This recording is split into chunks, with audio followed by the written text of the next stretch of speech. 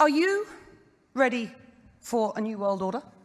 The New World Order is now officially. I don't like them putting chemicals in the water that turn the friggin' frogs gay. Ladies and gentlemen, Alex Jones, the prophet from 2016, that clip is from 2022 of them saying, "Are you ready for the New World Order?" Let's talk about that as we watch our culture stray further every day. Howdy, my name is Jonathan Fiala. More Further Every Day, producing today in the chair, and across the room in the chair of theology, I got the Daniel. Hello. How you doing? I'm doing well. How about yourself? Glad to have you there, and I'm doing well, sir. I'm doing well. So you're going to be dealing with why we believe what we believe. I'm ready, man. Let's do it. And to his left, my right, we got Josh. How's it going? No longer on the phone calls, back in the building. You can hear that he's still kind of raspy.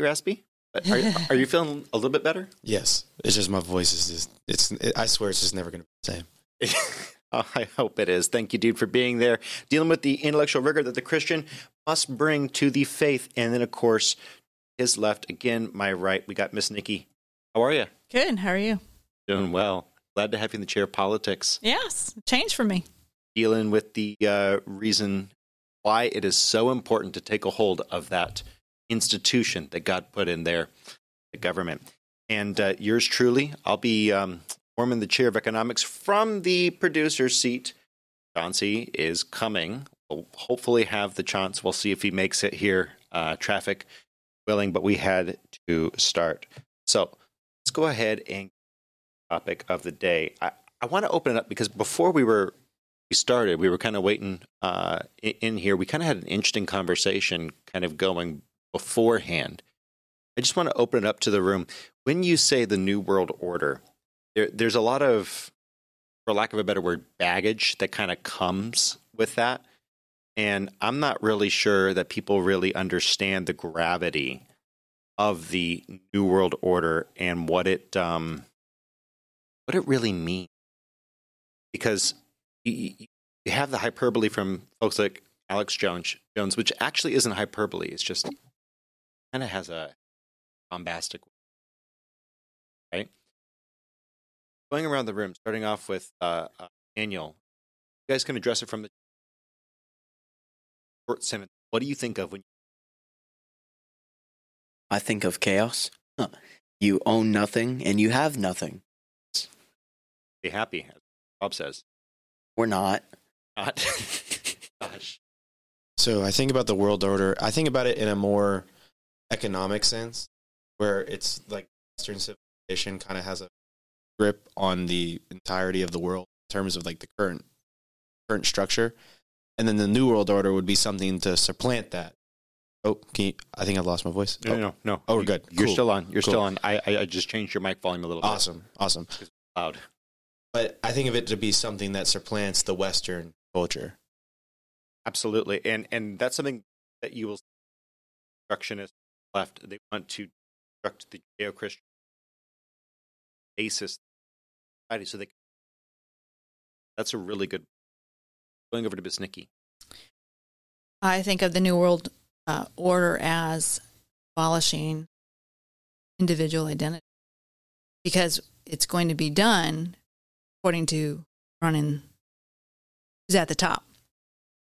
So your opinions, your ideas no longer matter unless you're the one at the top. All ideas tolerated, opinions tolerated, as long as they fall in authority setter on who is structuring society. In this case, it wouldn't be God. It would be people like Carl Schwab, which, by the way, description to all of the videos that we're going to go over today, you could not get a more Bond villain character, Carl Schwab. All German, needs a cat, finish the, and he's got the accent. He's talking about writing morality, talking about advanced technology. We're going to hit on those points today, but kind of frightening. When I hear the world order, I know we all think of that too.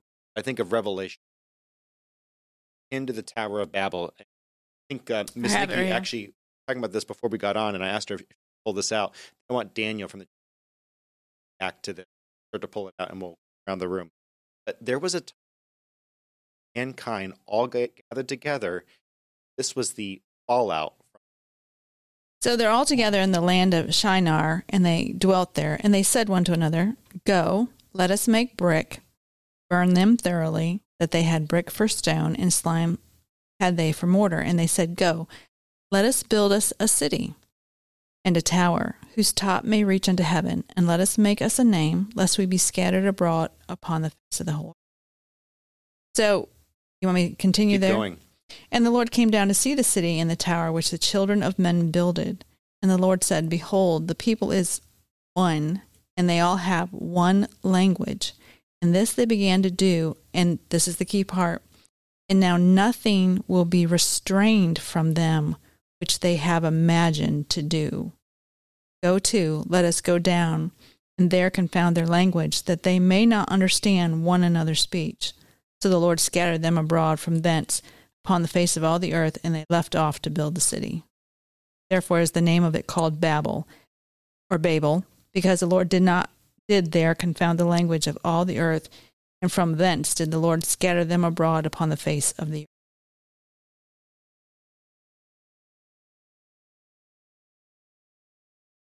Advent, and I don't want you to. Language is literally instant. Separate. That was the. I want to start off with Daniel. Get around. When man was, what were logically? Yeah, well, so replacing, actually, I'm really glad that you said that word specifically.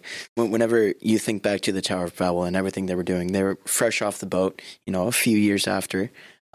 And you really see this with any major city. The second people gathered together, like a lot of people, Houston, perfect example. There's so much debauchery that happens. That's the only thing I can think of whenever a man starts replacing God with himself. And that's what they were doing. They're like, "Oh, okay, you're all the way up there. I'm going to go say hi, see what's up." It's like, no, that there's a reason why we're supposed to be divided. What just happened? Like, what had just happened? You said just off the boat. Building a higher city. What did that afford? God. Yeah, exactly. It's like, okay, we're better than you. You can't reach us with that flood again, all the way up here. Same thing that we. I really want to pull philosophy thoughts on this. When man starts to elevate, right? Philosophically, what is that? Justice. What does that do? Value. We have a meme in our group, and I think it was inspired by me, but it wasn't a meme. It was a legitimate question I had, and it's a really philosophical one if you think about it. It's who fact checks the fact checkers who fact check the fact checkers. And if you think about that question, you might say, well, that's a really fun question to ask. But think deeper on the question.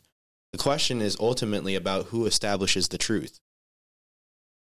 Because whenever we decide who's the one who establishes the truth, we have said that person is the standard for truth. In the case of the Christian, we know who establishes the truth. We know it is the Lord, the Bible. In the case of man, with these fact checkers, they are establishing themselves as the truth. They're the standard for truth. So go to justice. How does that play out in that realm? You have a situation where people have decided themselves to be the justice. And they are the ones who ultimately know the right things for you and know how you should live your life. But that just goes and flies straight in the face of the purpose of the word. Can I say something that Yeah, goes absolutely. along with what he said? Because on one of the social media things, I grew up in a farming community, okay? And there is a meme thing that come through, and it said, "Do you remember our grandmothers used to take aluminum foil and fold it up and put it in a drawer and reuse it?" And the fact checker came back and said, "We have not found any truth that this is a true thing. Well, I grew up in a farming community. It was a true thing. Yeah. And so in that very instance, my reality of growing up was questioned. You know what I mean? And what we're saying is, who's checking the fact checkers? They can actually have the power, in a sense, to say, well, this is not true. And it really is true. But whose truth are we looking for?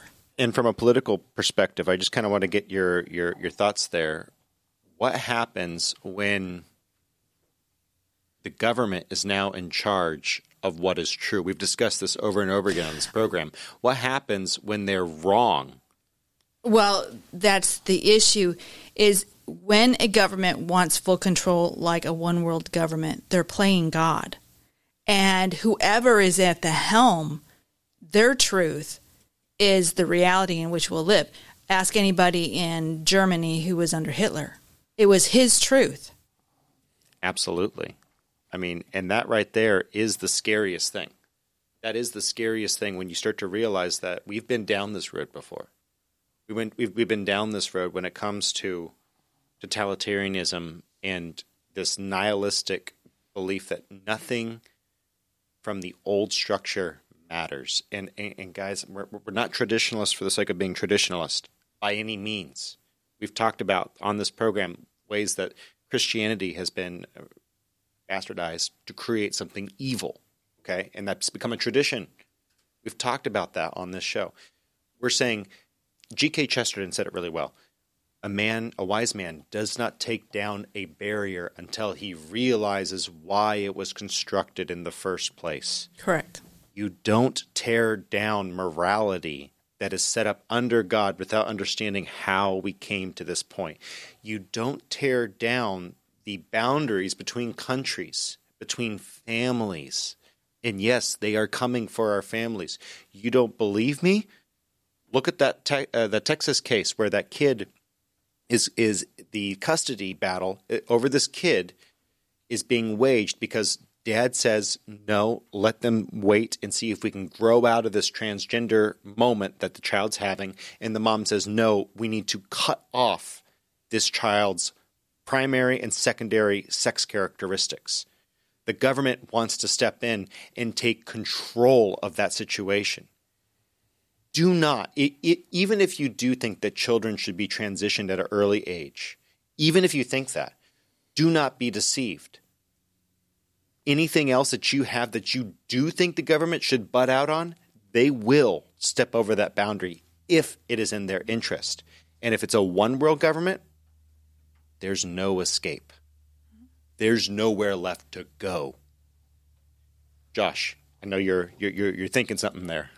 Well, going to the point of transitions, one of the biggest problems with this whole entire conundrum of a new world order is it's logically incoherent and it's logically inconsistent. Going to the transition, we think that the child has enough autonomy to be able to make that decision at a young age, but yet we don't let them pay taxes. They're non-taxpayers. They are not held accountable in a way that an adult would be held accountable. The person can't even pick the things that they eat, but yet we give them the ability to make these types of decisions. What it sounds like to me is a logically incoherent worldview and a logically incoherent way of thinking where we want to give the child autonomy without the accountability. Right. I mean, and it's nuts. There's nothing good about that. Daniel, can you start to pull out some of the stuff on Revelation? And I'm going to set it up real quick. Yeah. Because remember I said I think of Revelation, I think of the New World Order. Sorry about that, guys. We had a quick cam crash, and so some of the viewers probably picked it up. Sorry, guys. If you guys are on YouTube, by the way, thank you. If you're on Rumble, we see you. Thank you for the subscribes. And, of course, if you're on audio and you're wondering what the heck's going on, there will be some gags and jokes on YouTube and Rumble. But we may not be on YouTube too long. We'll see what happens. Some of my old videos from my radio show, When Opinions Collide, are now getting taken off because, you can't talk about act scenes. I wonder if that was enough to avoid the censor. Anyway, in Revelation, we see all of this starting to unfold. This is something that was prophesied, and it was something that people really wondered, how could we ever get to this point? Well, I think Revelation is a a great place to look. And starting off in Revelation 6, 9 through 11, Daniel. Yep. So Revelation 6, 9 through 11. And when he had opened the fifth seal, I saw under the altar the souls of them that were slain for the word of God, and for the testimony which they held, the saints, us. Yes. And they cried with a loud voice, saying, How long, O Lord, holy and true, dost thou not judge and avenge our blood on them that dwell on the earth? And white robes were given unto every one of them. And it was said unto them that they should rest yet for a little season until their fellow servants also and their brethren that should be killed as they were should be fulfilled. So this is not necessarily in reference to the one world government, but the coordinated effort from the government that we see form later on. And if you look in Revelations 13 and 17, we'll see more. In Revelation 17, we actually see reference to a harlot, and I want you to get that in just a second, but to build it up, this harlot comes to power in the shadow of the beast, and the beast being a governmental system and also an individual who leads that system. This harlot comes and she is a religion. She's a religion, but we will see what happens en masse to this world, those who defy this world religion. In Revelation, what is that? 12:16. Go ahead and get that for us, sir. Yeah. It's 12:6. Excuse me. Thank you. Yeah, and I saw the woman drunken with the blood of the saints and with the blood of the martyrs of Jesus. And when I saw her, I wondered with great admiration. So there's a lot there. There's a lot there. And so let's go ahead and throw that around the room, because some people get kind of squeamish when we talk about it. Some people kind of wonder what are we, how much of this is allegorical. Just going to throw this around the room, get y'all's thoughts. What is happening here with this one world religion? When this one world religion is instituted, how is theological dissent going to, or even just in general cultural dissent, going to be handled if we see that coming from the scripture? Starting with you, Daniel. Yeah. Well, it's going to fall apart. So you see a couple of things here in Revelation 6. The altar of the blood of the saints. And then in Revelation 12, this actually goes forward with my theory. There's got to be a mass persecution that happens at some point in time. There has to be. Whenever that happens, and we're on the verge of it, people, especially here in America, people think like, oh, that could never happen to us. I mean, look at the amendments. I mean, we have freedom of religion in there. But they don't care. They don't care about the amendments. And we've seen that time and time again. They don't care about us. They don't care about how we feel. They don't care about, the way we live. They don't, as long as we give up Christ, that is all they care about. You can be remarkably tolerant until you have a absolutist view. If you believe there are absolutists and absolutes in the world, and I want to put this over here to you, Josh. Tolerance. You're in this new one world religion. I'm almost positive it's going to be a confluence of Christianity, New Age, Islam, as many things as they can cram together. But the problem is with a religion like that. They make truth claims, don't they? And what happens when you mash all of those together? What kind of conflict do we ultimately get? I think we need to look at the way science is presented nowadays to get a better idea of what that looks like. I'm big on science. I love science. It's an amazing thing. I love watching the history of the world. I love watching things of this nature. But one of the things that you see in science, it's very dogmatic nowadays. And they hate that term. They hate that when you call it dogmatic, because there is certain science that isn't necessarily dogmatic and it's really truthful, but they don't allow for the questioning of currently established idea, or at least in their circles, consensus. Established ideas. For example, when it comes to the idea of creation, they're very off put by it because they don't know where God, they try to ask the question, where does God come from? And they run into a conundrum. But when you bring forth logical ideas and statements such as, well, why are there fossils in the tips of mountains that are fish fossils in the tips of mountains? Why are there no undisputed transitional fossils in the fossil record?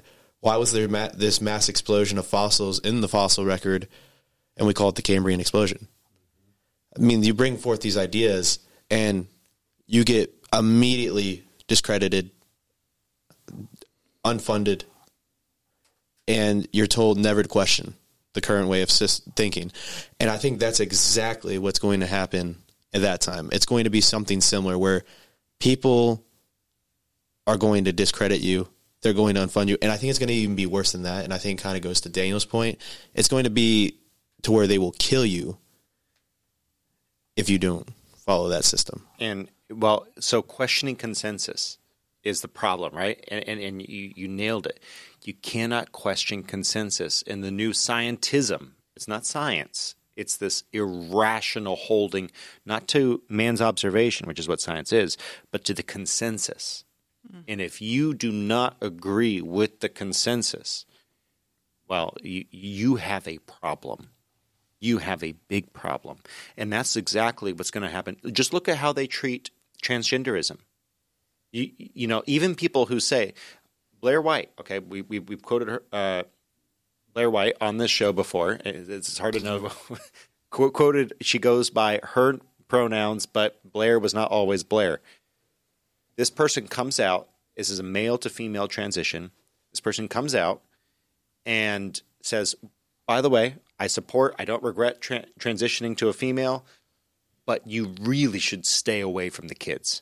You should really stay away from the kids. That person is thrown under the bus because this Blair White disagrees with the consensus. And you're going to see that in this new paganist religion.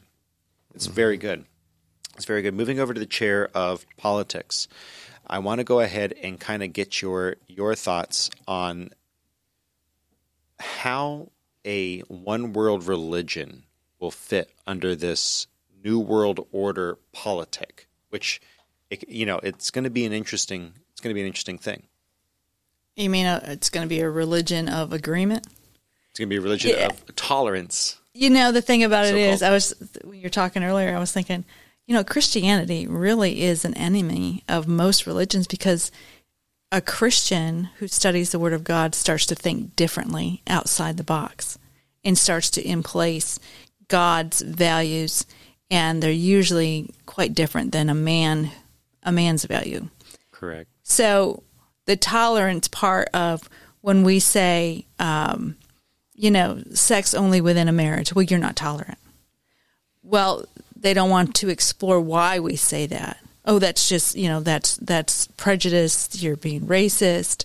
They don't want to compare it against the righteousness of God. So Christianity becomes a real threat to people who need to be in control. And you can see why they're going to need to silence them. I think the greatest thing for the one world government in the influence in America will be the church. And the reason I say that is because the church is so worldly and the world is so churchy that now if you are truly standing up for the Word of God, people in the church leaders will come for you. Yes. I mean, look at politics. We have people who are pastors in churches who are on the side in politics that is totally against the things of God. They're embracing and voting for things that are contrary to the Word of God, and yet they're pastors. Yes. And where does that come from? Well, I'm going to go ahead and pretend that I'm over there in the chair of economics for a moment. Guys, when you trade the gospel for security, for favor, or, God forbid, fortune, when you trade it, there's nothing wrong with making money as a pastor. Those pastors who actually sell books and are successful writers, I actually don't have a problem with that. What I have a problem with is that, by the way, many of the ones I have a problem with also sell the books, but they sell these books and their gospel message is twisted. It's tainted, and they have changed the eternal value that we should be looking for, the eternal value that we should be looking for a temporal pleasure. And that's what the New World Order is going to be offering you. They will offer you pleasure. They will offer you a simple life, a life where you do not need to make choices, where you do not need to decide anything, where you will be nice and relaxed. However, let me give you the alternative, or rather, I'm actually going to throw this to Daniel. I'm going to let Daniel read out the alternative to this, because Satan always offers you a lesser thing. He always offers you a lesser thing in exchange for what God has given you. And in Revelations 24, there's a reward to look forward to, Daniel. Yeah. So Yep. And I saw thrones, and they sat upon them, and judgment was given unto them. And I saw the souls of them that were beheaded for the witness of Jesus, and for the word of God, and which had not worshipped the beast, neither his image, neither had received his mark upon their foreheads, or in their hands. And they lived and reigned with Christ 1,000 years. Yeah. So whenever you're thinking about trading in something, so something you brought out, you're trading in comfort for the word of God. Every time you sacrifice your comfort for the word of God, there is a reward in there. And I can think of countless people off the top of my head. My grandfather is one of them, who has given himself to the Lord, and his life has completely turned around. I've heard stories from when he was a kid, the way he lived, the lifestyle he had, and then it completely turned around whenever he gave his life to the Lord. And that's really all we're talking about here. Whenever we're thinking about this reward, that's not our goal, but it's the outcome. We should be living this life because of the love of Christ, because of how he loves us. Therefore, we should love. Yes, and there's a lavishness to God's love, and it has to do with his nature. God is not in the sky preparing us a mansion because he's the best sugar daddy, to ever exist. That's not what's going on. What's happening is God is preparing the bridal chamber for his son's bride. Mm-hmm. And that's a complex structure, but suffice it to say, marriage, what you have in marriage is a snapshot of not the sex so much as the oneness, the love, the affection. That's what God desires with us. And just saying, when you start to take the love of God and replace it with love for other humans at the expense of God, you'll see this utopianism that occurs. But by the way, that utopianism only works if everyone is playing by the same rules. And so that's where I think the philosophy of that really breaks down. I want to get Josh's take on that. When you have let me set you up better. That way I'm not throwing you in, because just in case you weren't tracking with where I was going. When you have God's love on the table, communism looks like heaven. The idea, not the reality that always happens, but the idea of brotherly love, sharing, and everyone getting exactly what they need, and us building a future where it's focused not on material things, but on brotherly love. That's a replacement of heaven. But what always happens to people who embrace that philosophy? What happens in the real world, and why? Why does that philosophy always fail? So I wanted to address something before I get into this question, but it's a part of answering this question. It sets it up. Tolerance, to me, is a philosophical facade. Oh, yeah. Because, especially in the way that it is exercised in today's world, but more so just in the practical idea of it. Because tolerance, the opposite of it would be what? Intolerance. So these would be two conflicting ideas. To be tolerant, one would have to be tolerant of everything. It would have to be a consistent pattern of tolerance. But the problem that you run into with this in a philosophical sense is, how do you become tolerant of intolerance when these are conflicting ideas in and of itself? So the entire idea of tolerance, in my opinion, caves in on itself, because you really can't be tolerant of something that's intolerant, because it goes completely against what you're tolerant for. Right. Correct. And just to point that out. And going to your point here, there's a underlying belief in utopian societies that the reason why they fail is they're done the wrong way. Yes. And that it just needed to be done a little bit differently. I posit to you that that's not the reason why they fail. They fail because people have a disposition towards sin and are sinfully natured from the get-go. And yes, well, a Christian people could accept Christ and they're ruled by the Holy Spirit. To say that they are not striving, that they're not also having these little slip-ups along the way, and to say that they're completely perfect from that point on is also flawed. So can something truly be utopian if there's a bunch of flawed people running the system? Well, let's actually 'Cause utopia- talk about yeah. the one place in Scripture where they actually tried communism. Does anyone remember where that was? In Acts 5. What happened in Acts 5? Does anyone remember? They had one purse. At the end of Acts 4, you hear that they had one purse. And then along came Ananias and Sapphira. And they knew that God was looking. And what did they do? They lied. Yeah, they lied. They lied. So just It was theirs, and they could have done what they wanted with it, but A utopia is a perfect society in of what we think of when we think of a utopia. And I just posit, man, that there is no way for a perfect society to exist purely on the basis of the sinful nature of man. Amen. So, to the chair of politics, what happens when we try this utopia from a political perspective?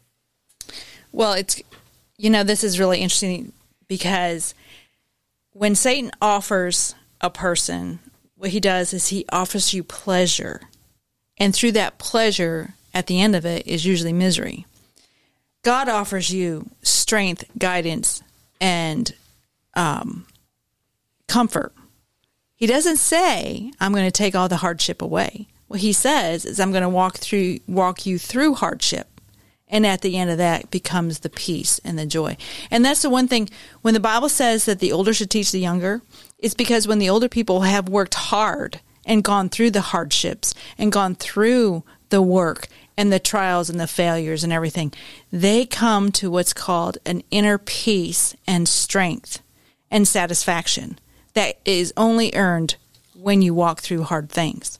So this utopia will always fail because when you offer pleasure without the ability to walk through hardship, you always end up failing.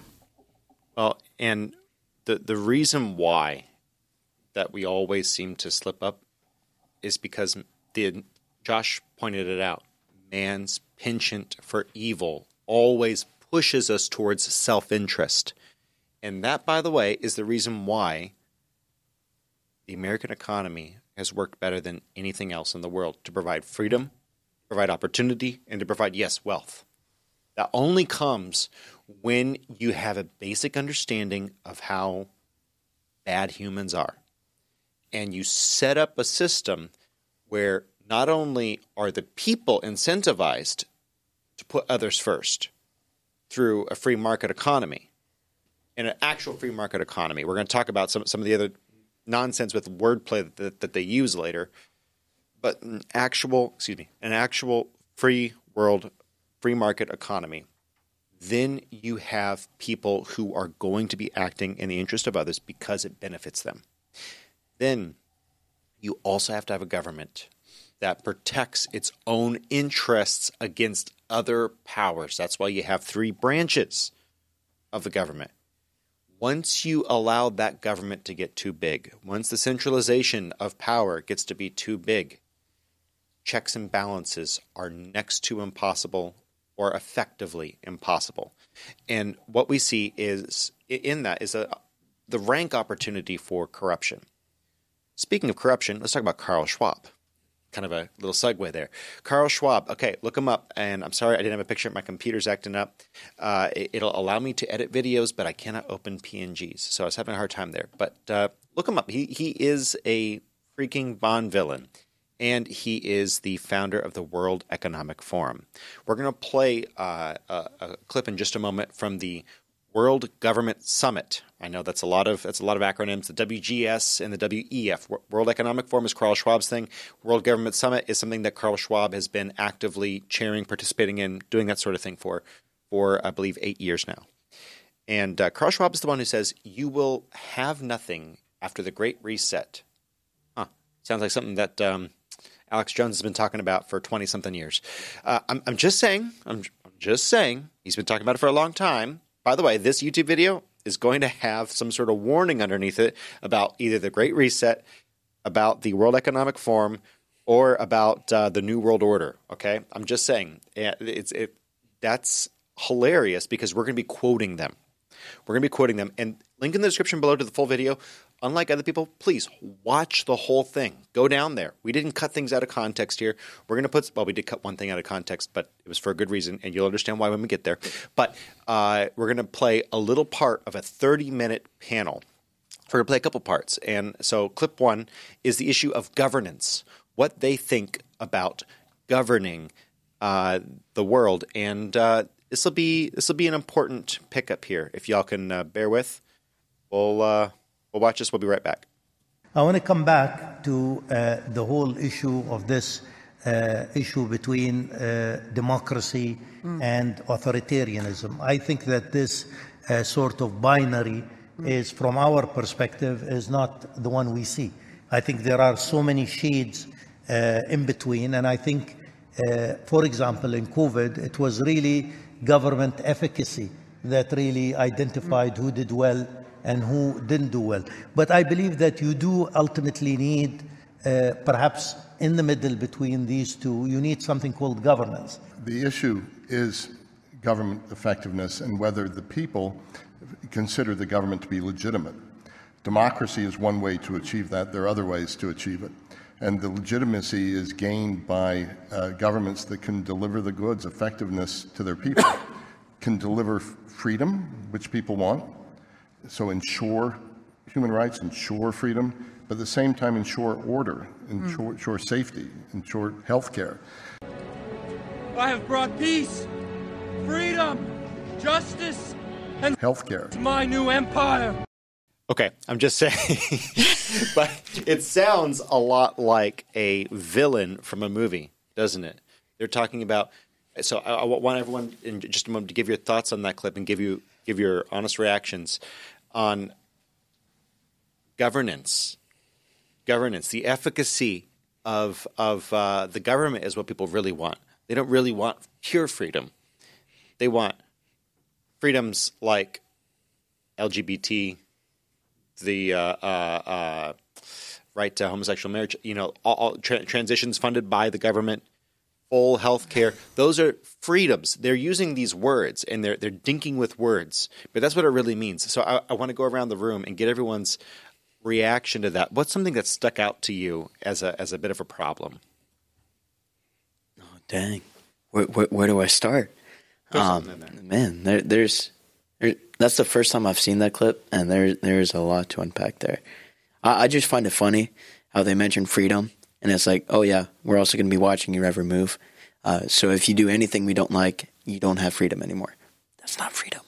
That's not freedom. Josh, any thoughts there? I thought the interesting observation by, I believe, is he from Saudi Arabia? The yes. Gentleman, the Saudi gentleman, was that he was saying that the way in which the totem pole essentially on who performed the best during COVID was the governments that were most effective. And what does that mean? Yeah, I would like to know what his definition of government efficacy is, just so I can get a better picture of what he's trying to say there. But then I thought the next gentleman, when he came in and he was saying, freedom, and then when he said freedom, he is already outlining what he thinks is freedom. Which has nothing to do with freedom. Which also pause and think about what he's saying, essentially. He's saying that, as long as I give you these things, you're good. I mean, you think about it in America, it's like, yeah, all you have to do is pay your taxes, do X, Y, and Z, and you got freedom. Yeah. Yeah, and just for those of you who have a short memory, but they memory hold down, what do they do in Italy with their citizens? What do they do in China with their citizens? They welded those people shut. Think of how effective Italy was. And look what they did to their economy anyway. They actually shut old people up all in and cloistered them all into cells. What do in New York, for those of you who are living in America? What do they do in Gretchen Whitmer's state. What did she do?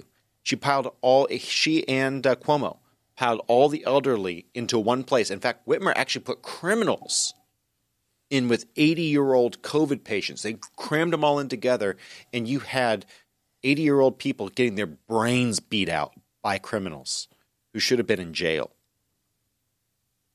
And separate from that, that, I suspect, is the efficacy that the Saudi was talking about. And by the way, if you want to go a bit further, and I want to throw this over to Miss Nikki, link in the description, but just recently, if you guys have been watching in the news, Jamal Khashoggi's murderer, effectively, the Prince of Saudi, Biden is not even allowing the lawsuit. His admin says that they're immune to the lawsuit because of their position against the Crown Prince of Saudi Arabia because of his position. So he has a journalist murdered. Whether or not you like Jamal Khashoggi, the fact that a dude just straight up got murdered for being a journalist, that's a problem. And the fact that the Saudi prince is not going to be held liable at all. I'm just saying I don't want to necessarily go around attributing intent, but right here I think I will. I think that Saudi would find that that would be very effective governance. Just think about that for a moment. Moving over to the chair of politics. Your thoughts? Well, when he was lining out freedom and government control doesn't really go hand in hand. Those two things are not the same. They're not the same. And the government in America has always been by the people, for the people, of the people. Is we determine who is in office. We determine the policies. The people in office are our servants. We're not your servants. That's the difference here. And a one-world government or an authoritarian government is one person making all the decisions. Well, that's not a good thing. No, and that's why America's in the way. And by the way, if you watch the whole clip, we're going to talk about what they think about blockchain in just a moment and how they're going to deal with cryptos. By the way, cryptos are going to go away if they have their way about it, and we'll explore that in just a second. But to your point, this economist who's an advisor to Biden, watch the whole clip. It's 30 minutes, but it's really interesting. These are people who are literally in the position to take away your freedoms, and they're saying that they're going to. Okay, so it's worth the watch. But this one lady comes out and says, the American dollar was really effectively weaponized against Russia. But, that's kind of like not a good thing. We want to be able to do that mass scale. America is a threat to these people. That's why they want to knock down the barriers. That's why they want to build the UN to be a stronger, more authoritative governing structure over the United States. And they say here, you're not going to go to one world government right away. You're going to have things like the United Nations. You're going to have things like the European Union. You're going to have these things, and then we can knit these together. Again, there's just way too much to get into every single thing that they had in that 30-minute clip. Josh, do you have something? Okay. Let's go ahead and get into the blockchain clip talking about money. So let's go ahead and see what they have to say there. We're about to abandon the traditional system of money and accounting and introduce a new one. And the new accounting is what we call blockchain. It means digital.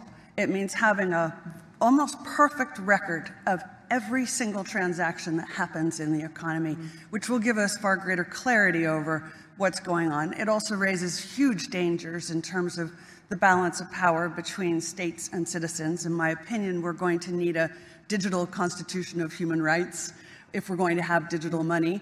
But also, this new money will be sovereign in nature. Most people think that digital money is crypto and private, but what I see are superpowers introducing digital currency. The Chinese were the first. The US is on the brink, I think, of moving in the same direction. The Europeans have committed to that as well.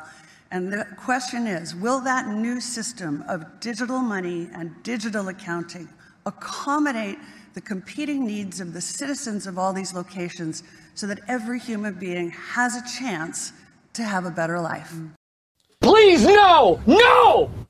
Did you hear the intellectual jambalaya of wordplay she used there? Absolutely. The absolute nothingness, but she threw it in there to spice it up. Oh, yeah. So, like, what? Break down that word soup for us. Go ahead. So break down that word soup. So what she said at the end doesn't matter. What she said at the end is she's just trying to say that as a soften it. Yeah. Oh, yeah. By the way, hey, we're going to give you guys a digital currency, and you know what? We're going to institute that digital currency, and it's not going to be private. It's going to be able to be seen by the government, so that we're able to track every transaction. And if you do anything shady, we know. And if you do anything okay, we know. Oh, but then I'll throw in this little bit of intellectual jambalaya at the end. That means absolutely nothing. And then there you go. Yeah, exactly. So let's talk about why blockchain is interesting and why crypto is so good, but blockchain currency is bad. For those of you who don't understand what this is, effectively, there's a transaction record of every single thing that you purchase. Everywhere your money's been, every little bit of money has a tag on it. Every hypothetical, and by the way, it's all fiat. It's not tied to anything. But every little bit of money is tracked so that if you spend money, say, tithing to the wrong church, if you spend money on ammunition, or God forbid, a firearm, protect yourself. If you spend money on literature that is considered problematic, say, what to do with your child who's struggling with same-sex attraction, right? These are all things that will be used against you. So from the chair of theology, this is going to be an interesting one. And I do want to kind of actually deal with where the money is coming from. Coming from the chair of theology here, I kind of want to actually deal with this.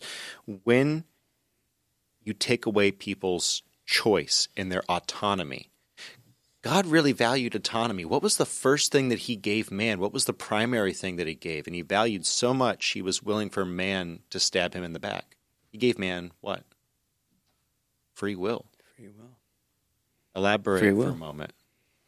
Well, so when you think about free will, which, by the way, government doesn't want for you, they want you to be a bunch of sheeps, which is not what we as people are designed to be.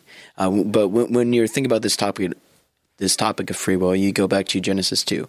And it's like, okay, you have Adam and Eve in the garden, perfect world, perfect utopia of what the liberals actually want to make, but they will never be able to because of the sin nature that we have. But they lived in this perfect utopia, and God was like, okay, you have free reign over all of this. You can do whatever you want. You can eat of anything you want. But you see that tree right there? Don't touch it. Don't eat it. Because if you do, bad things will happen.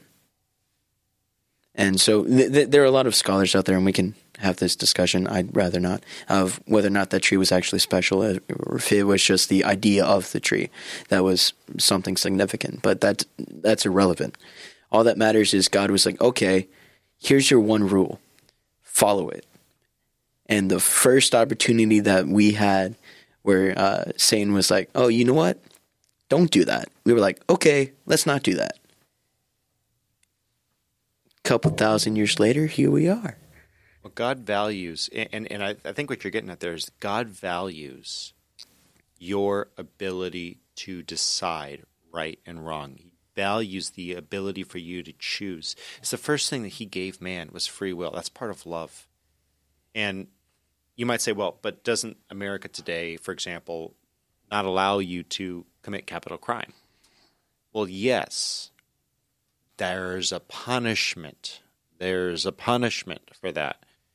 And I want to tee this up for you, Josh, in the chair of philosophy.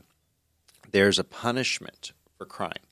But in the new woke philosophy, which is going to, I firmly believe, is going to shape the harlot of Revelation, the one world religion, in the new philosophy, there's wrong think. If you even think this way, you will be canceled. You will, and canceled, let's define that. You will not be able to earn money. You will not be able to earn income. You will not be able to go anywhere and speak to people. You will be ostracized from society. And the only thing taking that one step away from a gulag is the actual gulag. But that's what they want to try to do right now socially, culturally.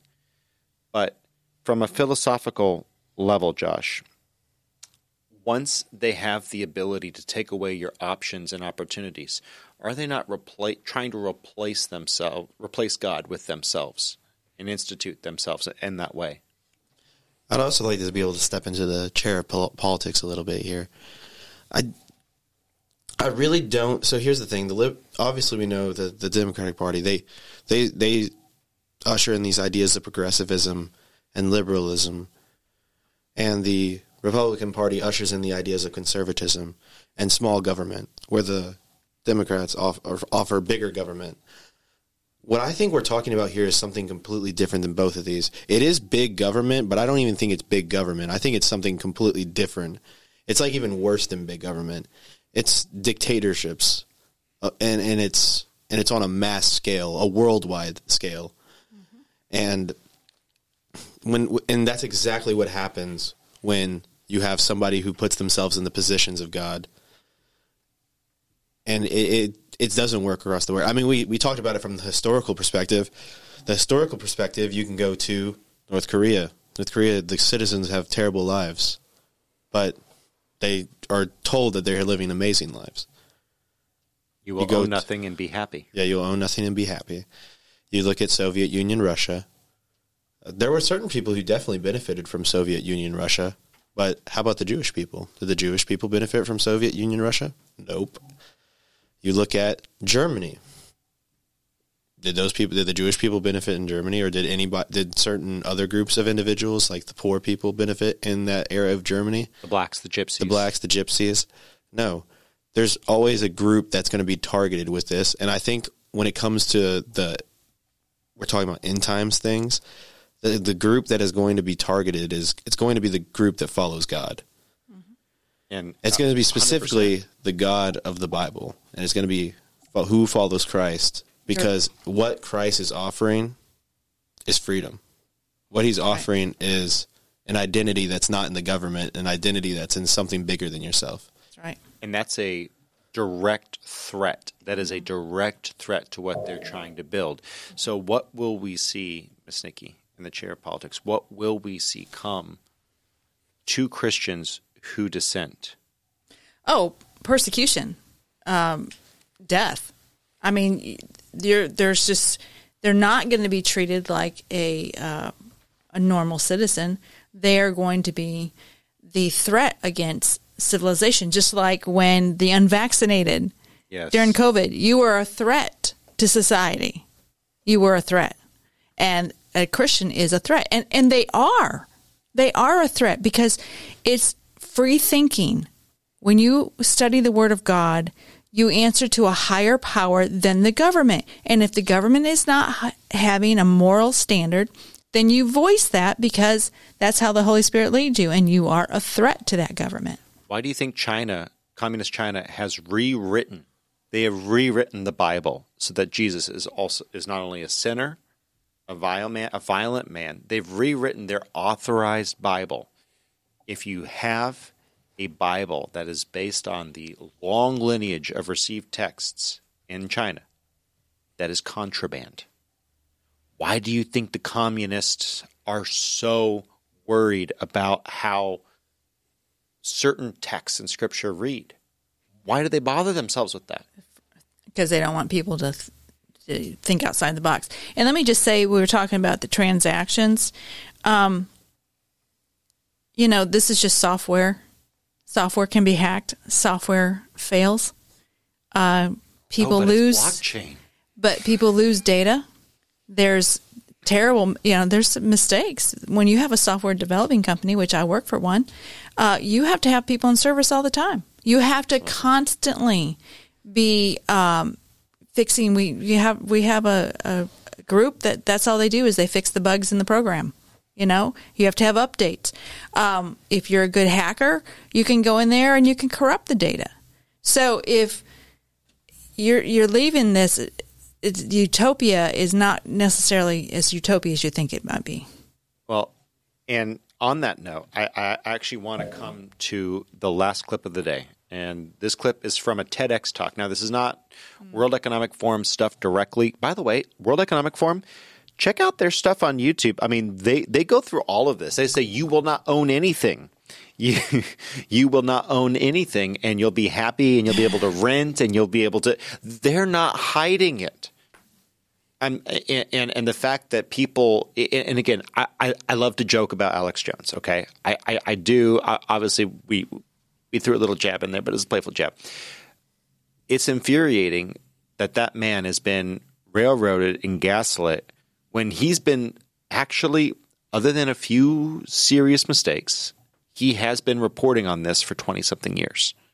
And he's been kind of right. I mean, and now they're just coming out and saying stuff that he was saying in 2002, 2012, 2016. He was coming and saying, it's coming. Look at these people. They're coming. I think he's did himself a great disservice by his approach and by the way he talked and just the wild things that he says. But now you have the frickin' frogs gay. You don't want to take the frickin' frogs gay. I think you're actually seeing everything play out. And this one lady is going to be talking this TEDx talk. I went ahead and threw overlays over each of the over the video clip. I could do video overlays, but I couldn't open a PNG on my computer. I'm just so frustrated. Windows can be a brat sometimes. But you will see these overlays here of where each of these industries has failed. That she wants you to sell everything, abandon everything, and just leave it up to the government. So let's go ahead and watch this real quick.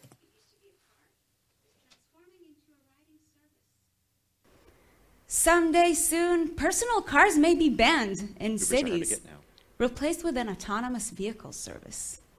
Will our houses become services too? If I have a special occasion, I might 3D print a dress designed especially for me and custom shoes based on a scan of my feet. Once the event is over, I'll simply drop them in the recycling bin. The material will be recycled into its original state. My apartment has no closets, no washing machine, or dishwasher. I don't need to worry about mortgage, maintenance, or even renovation once in a while, because furniture and decor became services too. Once we have kids, we'll probably subscribe to a baby equipment and toy service. Like the ones that every couple weeks, the toys will be swapped, and we will receive fresh ones, sterilized, of course, based on my kids' age and preferences. My home will transform as my needs change, when I move from city to city, or as my family expands. I can stay for a year, for a month, or even just a few days. When I travel, I don't need to pack anything. The things I normally use will be waiting for me wherever I land. So let's just recontextualize that real quick. And they lived happily ever after. Oh my gosh. Let's recontextualize that real quick in the idea of, y'all remember, and we covered this in 2022, where the truckers protesting the vaccines mandates, they had all their assets frozen. Ubers are harder to get now than they used to be. What do you think is going to happen with a government-maintained rideshare system? You know what? If we can't handle the post office right now and the things the government are servicing and what she's talking about, that's La La Land. And these are private companies which are incentivized. They're incentivized to get it right, and they still get it wrong. Why in God's name would you ever trust the government to do that? Or someone like Carl Schwab, who cares nothing for you? And Josh. Trucks already got ELDs. They already got the your hours limit. My recommendation, get a paper log truck. Get a paper log truck. It's just not going to... So this sounds really good to some people. I'm sorry, to me it sounds claustrophobic and terrifying.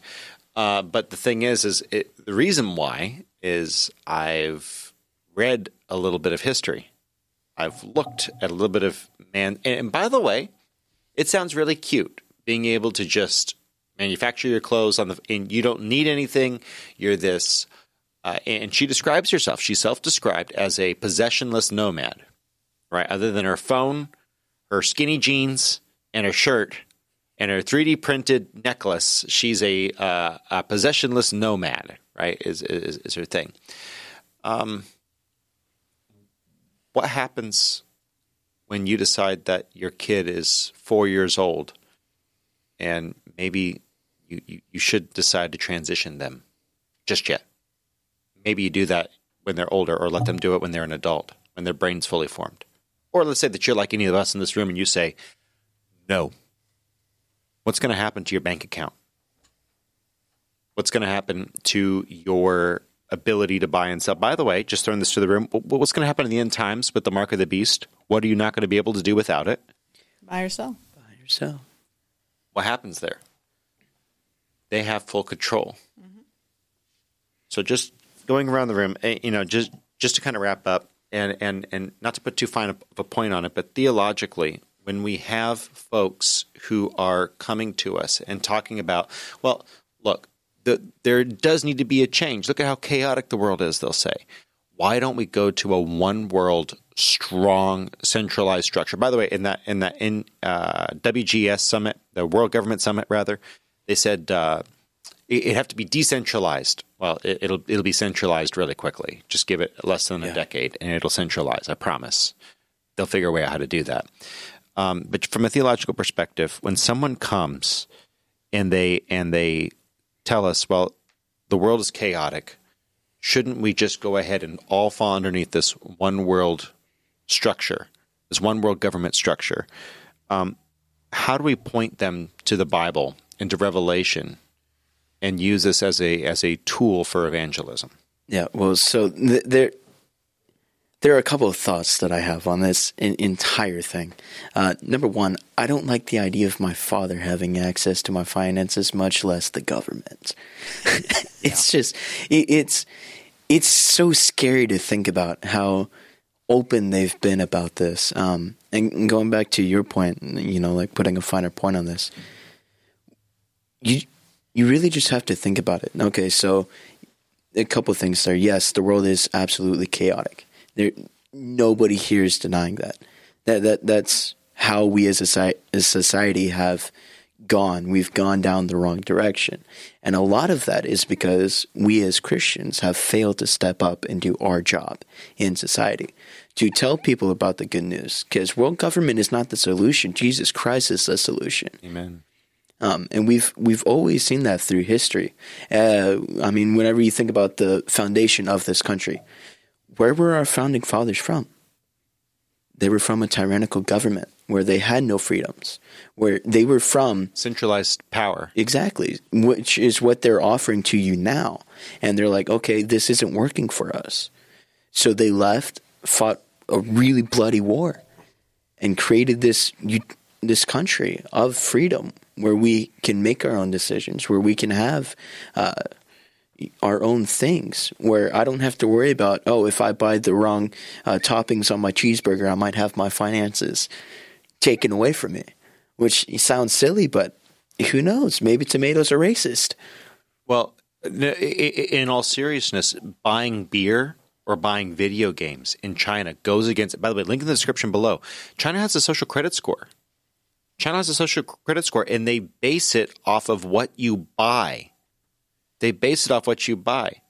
So, but just I want to get back to that a bit later. But for now, I want to hone in on something. You did bring out something that I would like to zero in on. Biblically, you watch throughout Judges the path of Israel. They come back to God. They cry out against oppression. Yet what do they do when a generation rises up that does not know the Lord?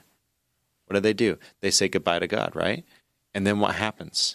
They fall apart. They fall apart as a nation, and they fall apart as a people. So when people push for this trend, for this neo-paganistic, scientismistic, I don't know how to go, society, we can point them back to history, can't we? And we don't have to look further than 300, 400 years ago, but also you can take them right to the Bible. And we can show them the history of Israel. So that's a really good thought. Anything more? Moving on to the chair of philosophy.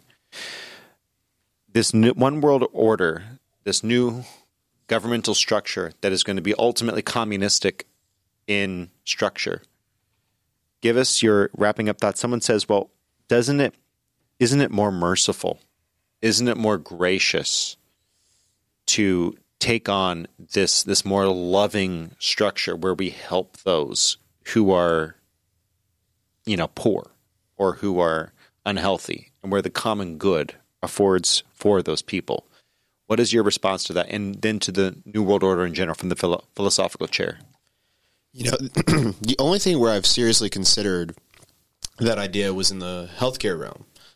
But apart from that one, the whole idea is that that these people are going to do it well, and that they're going to be able to execute on it at a high level, where the historical precedent has shown that they're not going to be able to execute it at a high level.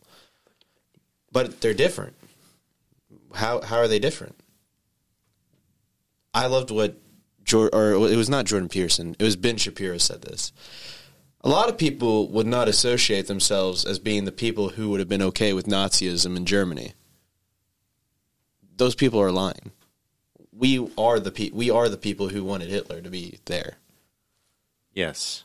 Unfortunately, because in the entire idea goes to the point of we would be like the people who say we don't want Jesus to be crucified. We'd cry out. We would protest it. When in fact we're the dirty sinners who would want him to be crucified. We're the people who are calling out, crucify him. Give us Barabbas. Because Barabbas is safe. Because Barabbas is safe. Guess what Barabbas doesn't do? Barabbas is for the revolution from Rome. He brings us political interest, and he's exciting, and he's willing to do what it takes to make sure that we get what we want. What does Jesus do? He tells us something different. Yeah, and there's a dissociation there in this thoughts that says there's no way I could do the evil thing, and I'm not capable of it, and I'm always going to do good, and that's the underlying message. And when people say that, when in fact it's quite opposite. When given the opportunity to do bad, humans have shown the proclivity to act upon the bad more often than the good. Just look at addiction. Now, can they do good? Yeah, look at addiction. But can they do good? Life. Can society do good? I mean, we've seen it. I mean, we saw the people rallied around Houston after Hurricane Harvey. That was a mass effort of the people and of people like Mattress Mac to come together and make this city such a great thing. But were there people who definitely dropped the ball? Yeah. And you know what's so funny about the people who dropped the ball? They were church people. Yeah. They were Joel Osteen. Yeah. And so my bigger point is this. We need to not dissociate ourselves from evil. And we need to understand that we are the evil people. We are the people who are capable of the evil. And that the only thing restraining us is the presence of the Holy Spirit and the fact that we submit to the Holy Spirit because we're Christians. Absolutely. And that's something that I don't think a lot of people think about it, but if you just look at your own personal life, can you really tell me that you always make good choices? Just start there. Start with yourself. Do you always make good choices about your diet? Do you always make good choices about going to work out? Do you always make good choices at work? Do you always act in a selfless manner at work every day, 24/7? Is there ever a time where you mess up on that? How about your pornography addiction or your alcoholism or insert whatever? Think about that. Now, magnify the stakes by billions. Do you really want to put that in the hands of an individual, or do you want to have conflicting interests pushing us towards the betterment of man, which is what a three-party system in a government, and hopefully you have other governments that do the same thing, or not three-party, a three-branch system of government does in the United States. Just something to think about. Just think about that. It's good. It's a good poll there, Josh. Moving over to the chair of politics. When people talk about a stronger globe, a stronger political system, from a Christian perspective, how should we approach folks who say that it would be better if the government came in and helped us do the things that we're unwilling to do because we're selfish. Say, like, provide for the poor, or say, provide for a world without wars. A world without wars. What's the Christian response to government's responsibility in there? And then, of course, any other closing thoughts you have today? Well, the biblical perspective of government is to promote good and punish evil. Promote good, punish evil does not necessarily mean that you're handing out to individuals. But let me just say this. Human nature is flawed. And the government cannot do for the people the way they think they can. I mean, it's a great idea, but people have to make daily choices every day. And the reason you have poor, more than likely, is because of choices that they have made. That's why in America the system is set up that you can come out of a poor family and be very wealthy because you make better choices. You get a better education. You go out, you work hard. So the poor are not poor because it's been the government has made them poor. It's because of choices they've made. It's very easy to go back and study that out. So going back just real quick, the lady who was talking about all the services that you were going to have, who's providing those services? The government and the corporations. Well, what's the incentive to get people? I mean, you have help wanted signs all over the place here. Restaurants that can't get people to work. We have a system now where it used to be that if you didn't show up for work, you got fired. Not anymore. So you think that these people who are not going to be incentivized with making money, that everybody's going to be equal, that they're going to go out and provide this wonderful service for you? I don't think so. Where's the innovation going to come from? That's right. Where's the innovation going to come from? And that's something that I think is greatly lost on us. That's a really good pull there. You look at the Soviet Union, you look at the automotive industry in the Soviet Union.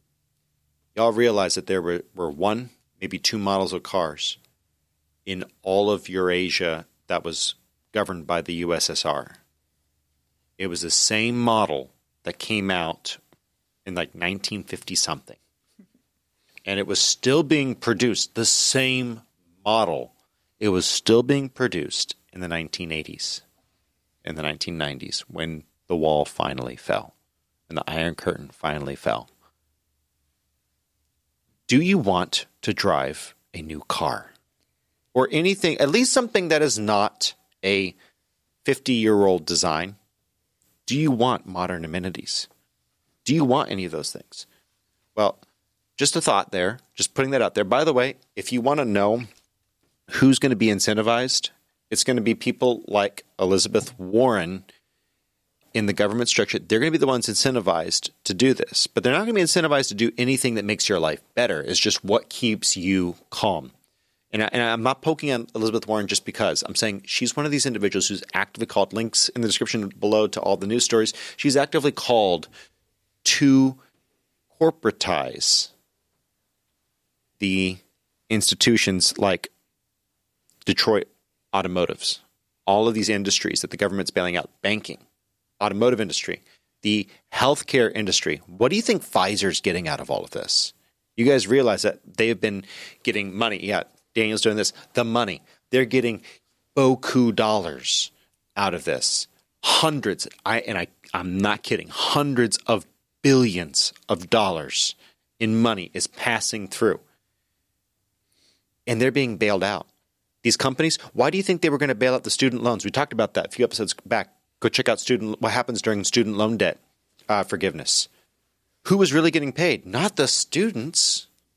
It flowed right from the government's printing press directly into the financial institutions, Discovery, SoftBank. Who owns those? The folks in the Treasury, who like the CEO Larry Fink in the Treasury, who's number 2 in the U.S. Treasury. He gets 5%. He owns 5% of Discover Financial, like 6% of SoftBank. Don't quote me. It changes day to day. These people are printing themselves a check. This is not laissez-faire capitalism like they'd have you believe. This is not capitalism at any stretch. This is socialism by a different stripe. They call it corporatism. where the corporations are run by the government and the owners become the new elite ruling class. From the chair of economics here, if you didn't figure out where I'm sitting right now, hypothetically over there because I'm producing. Think about this.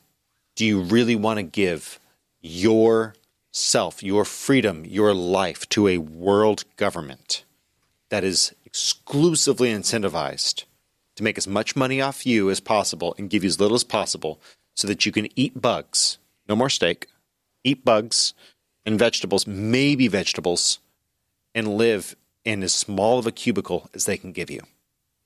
Because that is what's coming.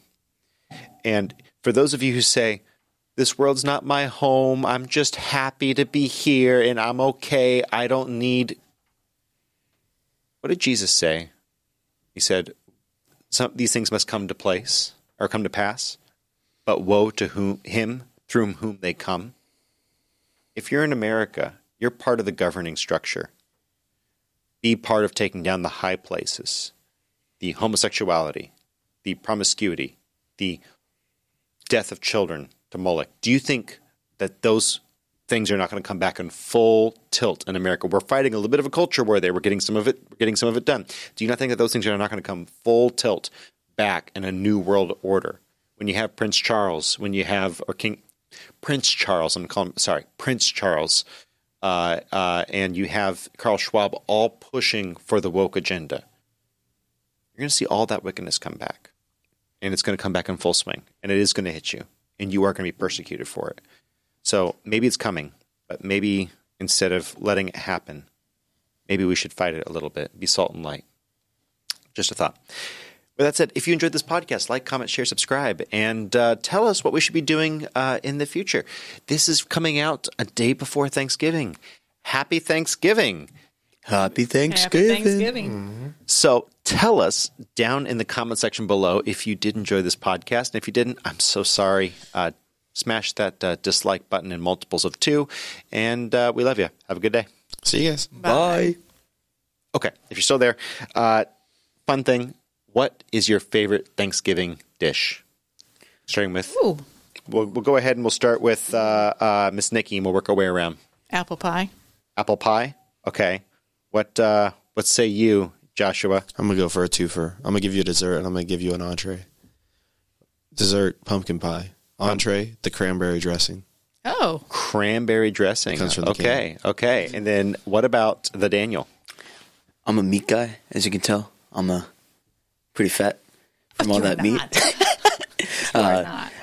Ham all the way with a little bit of turkey. So you are what you eat. You do both at the same time. Yes, I am a pig. You are what you eat. I am a pig with feathers. Oh, my goodness. AKA a turkey. Oh, my goodness. I got to say, unpopular opinion, hot take, turkey is way overrated. I agree. Oh, amen. I like brisket for Thanksgiving, okay? And I know that's not your traditional dish. It's one of my favorite. But then if you want to go with a pie, they call it boysenberry or bumbleberry pie, where you have all of the blue and black. Like you got blueberry, blackberry, and what's the other blackberry? I can never remember. I always forget. Raspberry. Yeah, but they're all blue. And it's a mixture of all the blueberry pies. It's all in one. It's amazing. So tell us in the comment section your favorite dish of the season. And remember, be thankful that we live in a nation that is still sort of free. With that said, love you. Bye-bye. Bye-bye. Bye-bye.